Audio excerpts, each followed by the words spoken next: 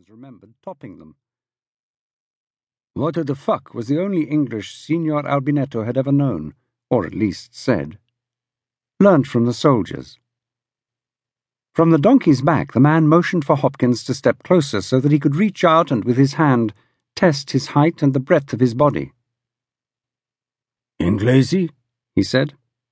"Si, signore. I have been here before." "What the fuck?" said the old man. He nodded in the direction of the second donkey, and Hopkins picked up his bag and silently walked back. The donkey appeared to expect him, and he climbed on it without trouble. In front, the Italian treated his beast to a flat-footed kick, and the little procession began to descend into the valley. Towards La Serena.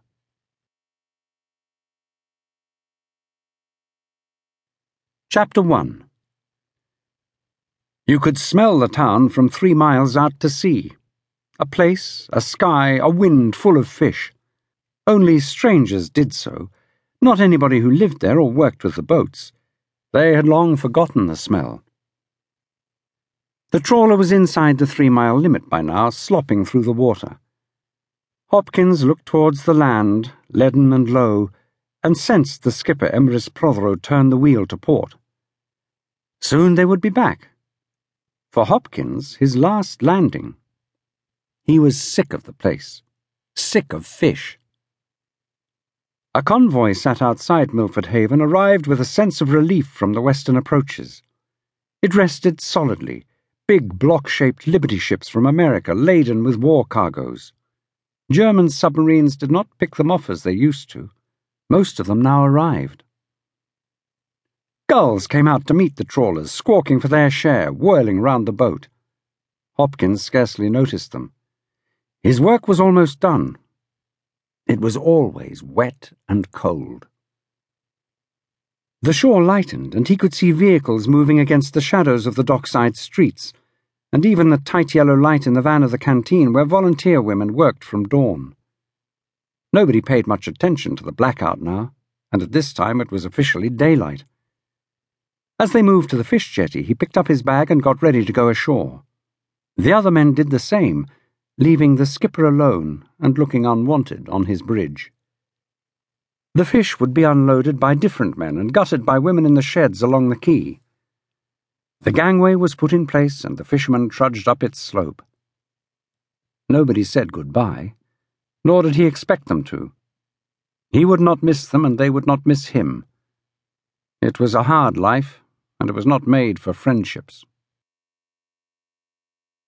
Without much hesitation, he walked up Talbot Street. He had not taken off his sea boots and had only opened the front of his yellow oilskins. He saw the upstairs curtains move at her house and turned in through the gate and up the tiled path. It just gave her time to open the door without him knocking. "There," she said, with only the touch of a smile. "Fancy seeing you." "Just happened to be passing," he said. They said the same things every time. She opened the door almost fully.